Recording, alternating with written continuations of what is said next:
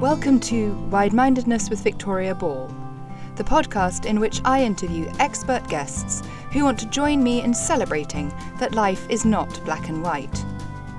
Our society is increasingly divided, and the us versus them mentality seems to dominate our conversations and relationships with others.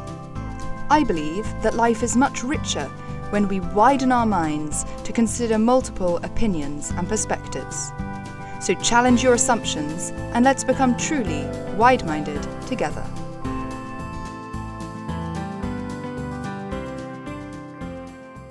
Jason Webster was born in California to British parents in 1970 and spent his childhood in the US, Britain and Germany. He first moved to Spain in the early 1990s, having graduated in Arabic and Islamic history from St John's College, Oxford. He has written a dozen books on Spanish themes, from travel writing to history to fiction. In 2013, he presented Flash Mob Flamenco, a documentary on BBC Radio 4 on the response within the flamenco community to the economic crisis in Spain. He has appeared in television documentaries for the BBC, 5 and the Discovery Channel. Webster is also an award-winning photographer, a founder member of the Bridport School of Writing, and was the flamenco correspondent for Classical Guitar magazine.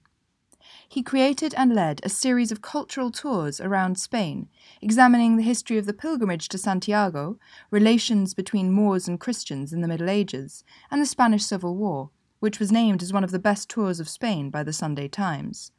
In addition, Webster has written extensively for British and Spanish newspapers, including The Financial Times, The Telegraph, The Guardian, The Observer, and El Asombrario.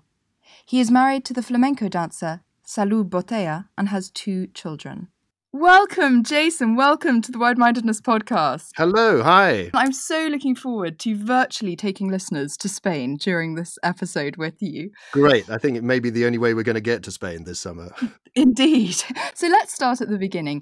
You were born in California to British parents and you grew up in the UK, US, Germany. I think you were educated in England, Egypt and Italy. And most of your adult life, you've obviously focused on Spain. What have you gained from living in so many different countries and cultures? Yeah, I think the main thing is probably understanding that there are different types of intelligence. I think in an English context, we tend to think of intelligence as being something that's purely intellectual.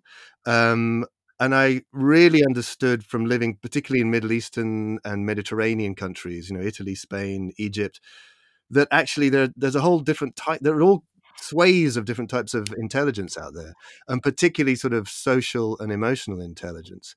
And that for me was a huge kind of breakthrough. And even now, I mean, I'm based mostly in England now, and coming back here, and you sort of say, yeah, and my wife is Spanish, and we often talk like Spaniards about the English. We have these sort of conversations. Maybe, someone's come around for lunch or something, and then they leave, and you're sort of chatting about them, and you got to go, yeah, they have different ideas about what is being clever, what is being intelligent, and also I think it's about just different values. By living in other places, rather than just traveling, for me, it's about living in different countries. You really sort of drill down into the culture, each individual culture where you're staying, and you pick up all kinds of stuff, different ways of seeing the world, different ways of doing things. You don't have to just do things in one particular way. If you were only to live in your own country, say in England, there are various tribes in England, various, social tribes. So you could learn from the different ways that they do things. But actually, you've got to get out of your own country to see there's a huge range of ways of living, of what you expect from life. I mean, you could go on. It's almost an endless learning curve from living abroad. And I think living in abroad for me is important because traveling can be quite superficial. It's when you live in a country that you really, as I say, drill down into it. I completely agree with that from my experience as well. You get a completely different perspective when you have a reason to be there and a purpose, and you're part of the community in a sense. Yeah, absolutely. I remember, even when I was a teenager, I remember once I was at a party and there were these people there and they'd all been to India. and they were talking about their experiences in India. They hadn't gone together. These people were meeting each other for the very first time. And it suddenly came up, oh, you've been to India. Oh, yes, I've been to India. And, there were about 4 or 5 of them. And they all started talking about their experiences. And suddenly I realized that they'd all done exactly the same thing. And they'd all gone to the same places. And they'd all say, oh, you went to such and such a city. Oh, did you stay at the bed and breakfast run by, Blind Bob or whatever, whatever the stories were. And it was like, oh my God, this is a country of over 1 billion people. And 4 of you have just come to this party, met each other the first time, and you all did exactly the same thing. This is insane. It's like there's a superficial level of travel. That's when I think I realized that a lot of travel can really just be like watching a documentary on TV. You're not actually experiencing very much at all. And actually, to really get the most out of your experiences abroad, you need to sort of spend time there, really slow down, and let the culture kind of absorb into you, like a sort of process of osmosis, I think. And of course, you have lived in Spain for a number of years. Can you tell us how this love affair with the country started? And of course, how you met your wife, the flamenco dancer Salud? Yeah. So I was a teenager again, and I came across some images of the Alhambra Palace in Granada, and it was just a life-changing moment because I just thought it was the most extraordinary thing I'd ever seen. I just absolutely fell in love with the place. And that sort of led me on a journey where I wanted to explore and understand the culture that had been capable of making something so extraordinarily beautiful. And that in turn led me to do Arabic and Islamic history at Oxford.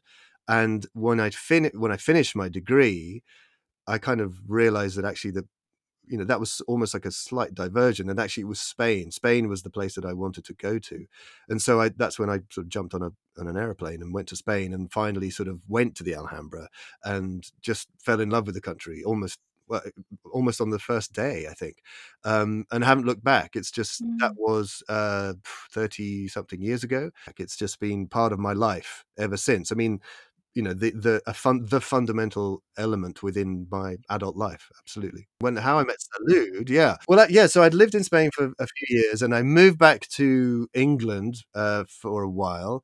And actually, it was when I was in England.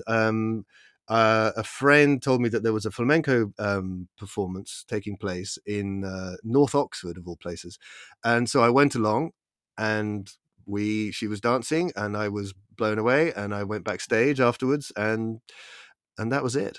Soon after I moved to. She's from Valencia. Soon after I moved to Valencia, my writing career was just taking off at the time, and so I was able to leave my sort of dead end job at the BBC and moved to Valencia, and that was it. And as you say, that was the start of this phenomenal writing career. You've written a number of books, most of them inspired by Spain, and they range hugely from travel to history to detective novels.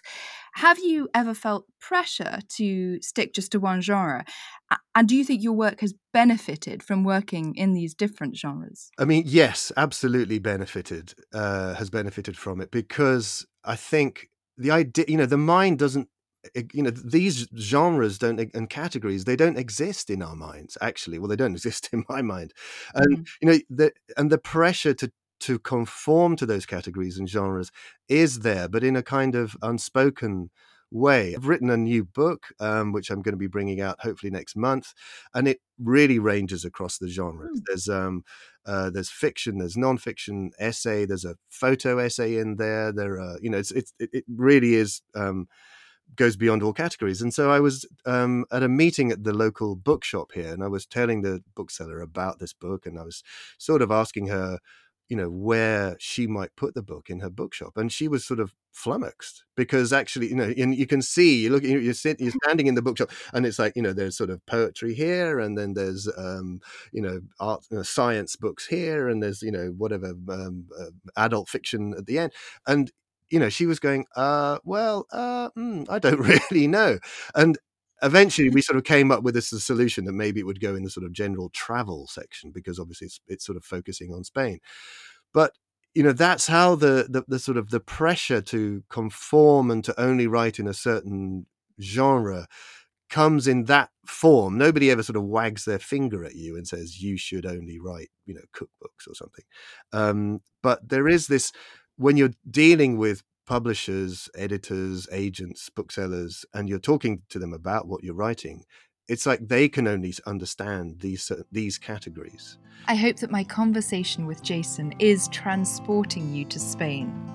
We go on to talk more about his own experiences of living there and our shared fascination with Moorish Spain and what effect that has had on modern Spanish identity.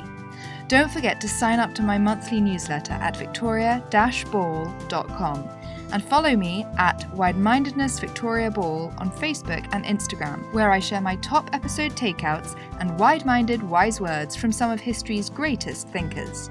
Do leave a rating and a review if you're enjoying the podcast. So you feel that, oh, well, maybe I should only be writing, historical fiction, for example, because otherwise, how the hell's anybody going to sell my book? But I can't do that. I just can't do that. I mean, I remember I remember this really hit home when I'd written 4 non-fiction books. And then I started writing the Max Camera crime novels.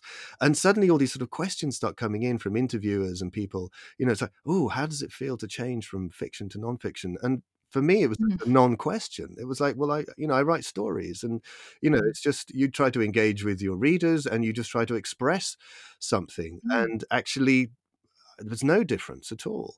And they and I couldn't understand them, and they obviously couldn't understand me. And that's when I began to realize it's like, oh, okay, these categories for a lot of people are real. Whereas I think if you come from somebody who, if you're just naturally creative, you're not thinking in terms of categories. You're just making what you make, and let other people work out how to categorize it. Yeah.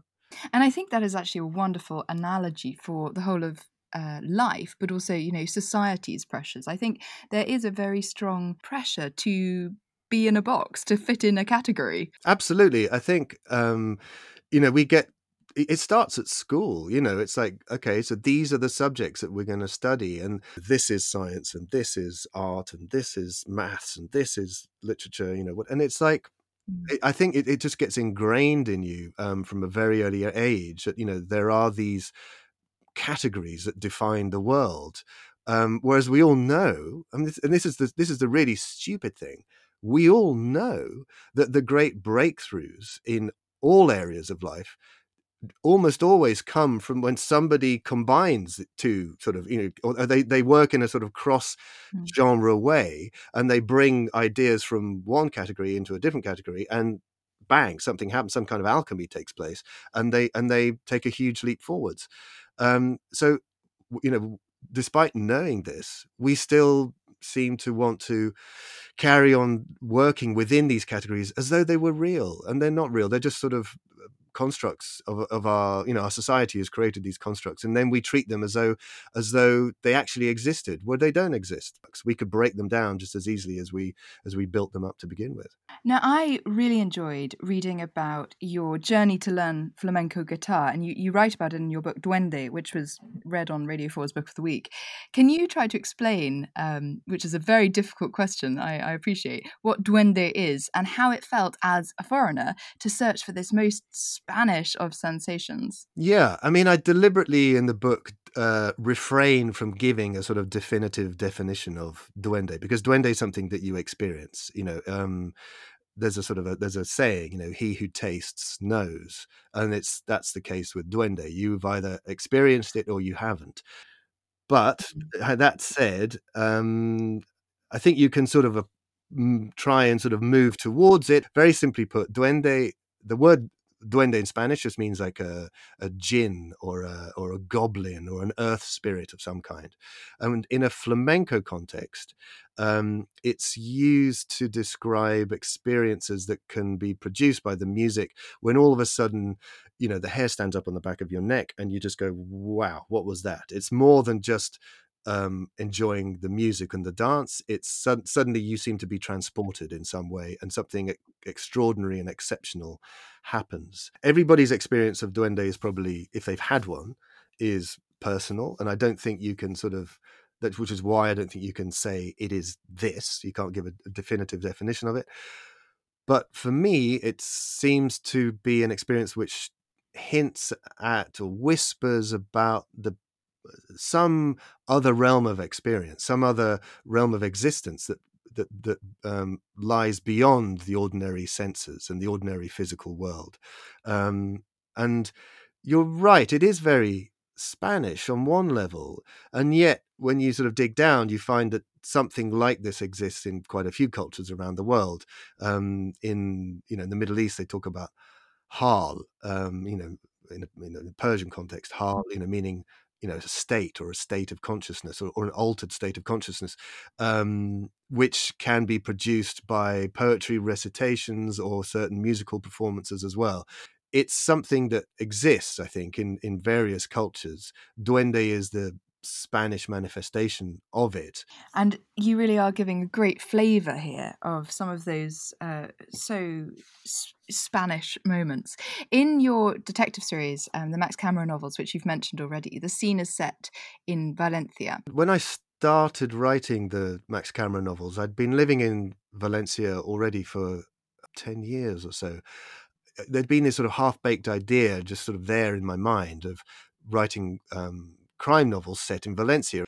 I suppose all the experiences I'd had of Valencia, everything I'd been absorbing about Valencia over the previous years, and start putting it into these books. And so that's what I did. And almost at the very instant that I had that thought, Max Cameron just sort of appeared in front of me, pretty much fully formed. Your love affair with Spain began through discovering the Alhambra, because it's exactly the same as my story and exactly the same reason I went to university to study Arabic and Islamic history. Wow. So there's a lot of overlap there. And your book, Andalus, delves into this area, and it is such a passion of mine, of Moorish Spain. Please, can you tell listeners more about this period and just about the different ethnic and religious peoples who were living together during the Middle Ages on the Iberian Peninsula? Gosh, yes. I mean, huge subject, and it is one of my big passions. It's probably it's how I started it's how my love affair with Spain began, and in fact, I'm working on a book idea now, which delves into this. My last published book, Violencia: History of Spain, talks a lot about the Moorish period as well. So it's one of these things that I just come back to again and again. It's fascinating for me. Spain is. Really, and Moorish Spain, it's the birthplace of the West. It's the birthplace of the Western world and Western civilization. It's that important. We tend to think of Athens and Rome as being the birthplace of Western civilization, and I disagree. For me, it's Spain, and it's to do with this blending of Eastern and of Middle Eastern, African, and European cultures that takes place in Spain over many, many centuries, even before the arrival of the Moors in the 8th century. You go back to the Phoenicians. The Phoenicians are Semitic, and the Phoenicians were the people who were founding the very first cities in Western Europe, on the southern coastline of Spain. So cities like Malaga and Cadiz were founded 3,000 years ago by these Semitic peoples, the Phoenicians. They then become Carthaginian settlements, and so by the time the Moors arrive in the 8th century, there's this long tradition, thousands of years old, of Semitic peoples arriving and sort of moving into the Iberian Peninsula. And so the Moorish period, which stretches from 711 to either 1492, which is when the Granada, the last Moorish kingdom, falls, or if you prefer, which I prefer, 1609, which is when the last Moors, the Moriscos as they're called at that time, when they're expelled. So it's a 900-year period of history. And we have to remember that there's an important Jewish element to this whole side of Spanish history as well. You got this incredible blending of cultures, and it's hugely important for Spain and for the cultural development of Europe, and for the eventual advancement of world civilization, because once it's part of the Islamic Empire, Spain is connected to a sort of a highway which links it with cultures that stretch as far east as the Hindu Kush. Movement within the Islamic Empire is pretty easy, even if the Islamic Empire breaks up into these different sort of political entities, which it does fairly quickly. It's once you are part of the sort of Muslim world, that is your cultural milieu. And so very soon you've got science and technology and arts and music and food and all kinds of things which exist in, say, in Baghdad. All this is arriving in Spain thanks to this cultural crossover, which, the Mediterranean just becomes this sort of super highway of ideas. And that all reaches Spain, and then from Spain it kind of seeps through up into Northern Europe. I could talk endlessly about this because it is so important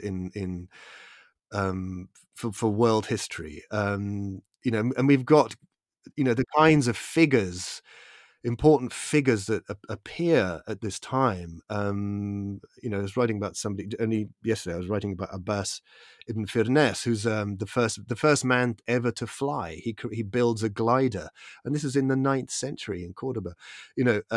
He builds a glider and manages to sort of launch himself from a hillside near Cordoba and flies for several minutes. He then manages to land rather badly. He'd worked out flying. He hadn't worked out the importance of landing, and he broke several bones when he landed. But he was a polymath. This guy. He designed a water clock. He created what he called reading stones, which are sort of lenses to help long-sighted people like me be able to read. He was a physician. He was a poet, and he was living in the 800s, in the mid 800s in Cordoba. I actually, while I was writing about him, because I was doing a blog article about him yesterday. And I was looking on my bookshelves. I've got pretty much all the standard books on Moorish Spain, and I was going through the index of all of them. Like barely any of them mentioned this guy. It's extraordinary.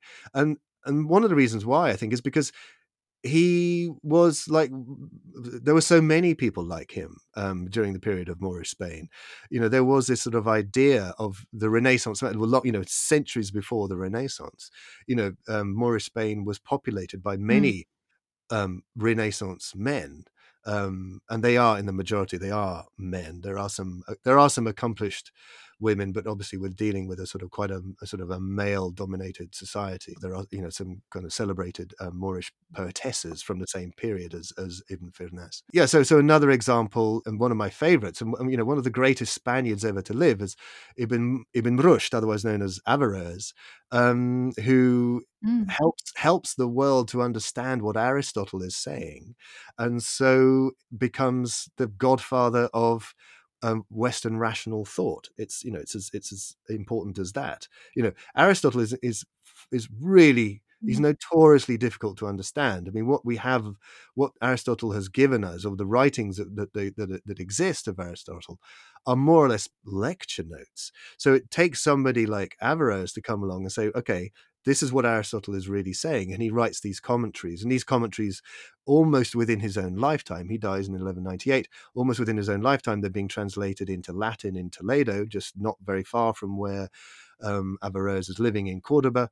And by being translated into Latin, all his ideas and explanations of Aristotle then seep into Western culture and, go on to influence people like Thomas Aquinas.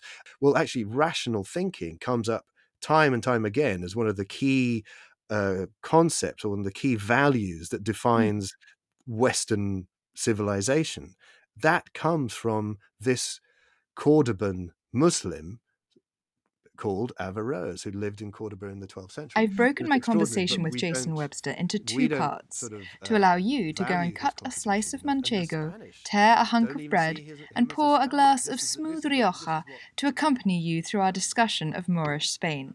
Be sure to join us both for part 2. Thank you so much for listening to this episode of Wide-Mindedness with Victoria Ball. I really hope you enjoyed it. Please let others learn about it by rating, reviewing, and subscribing. For more great wide-minded content, follow me at Wide-Mindedness Victoria Ball on Facebook and Instagram, and sign up to the monthly newsletter at victoria-ball.com.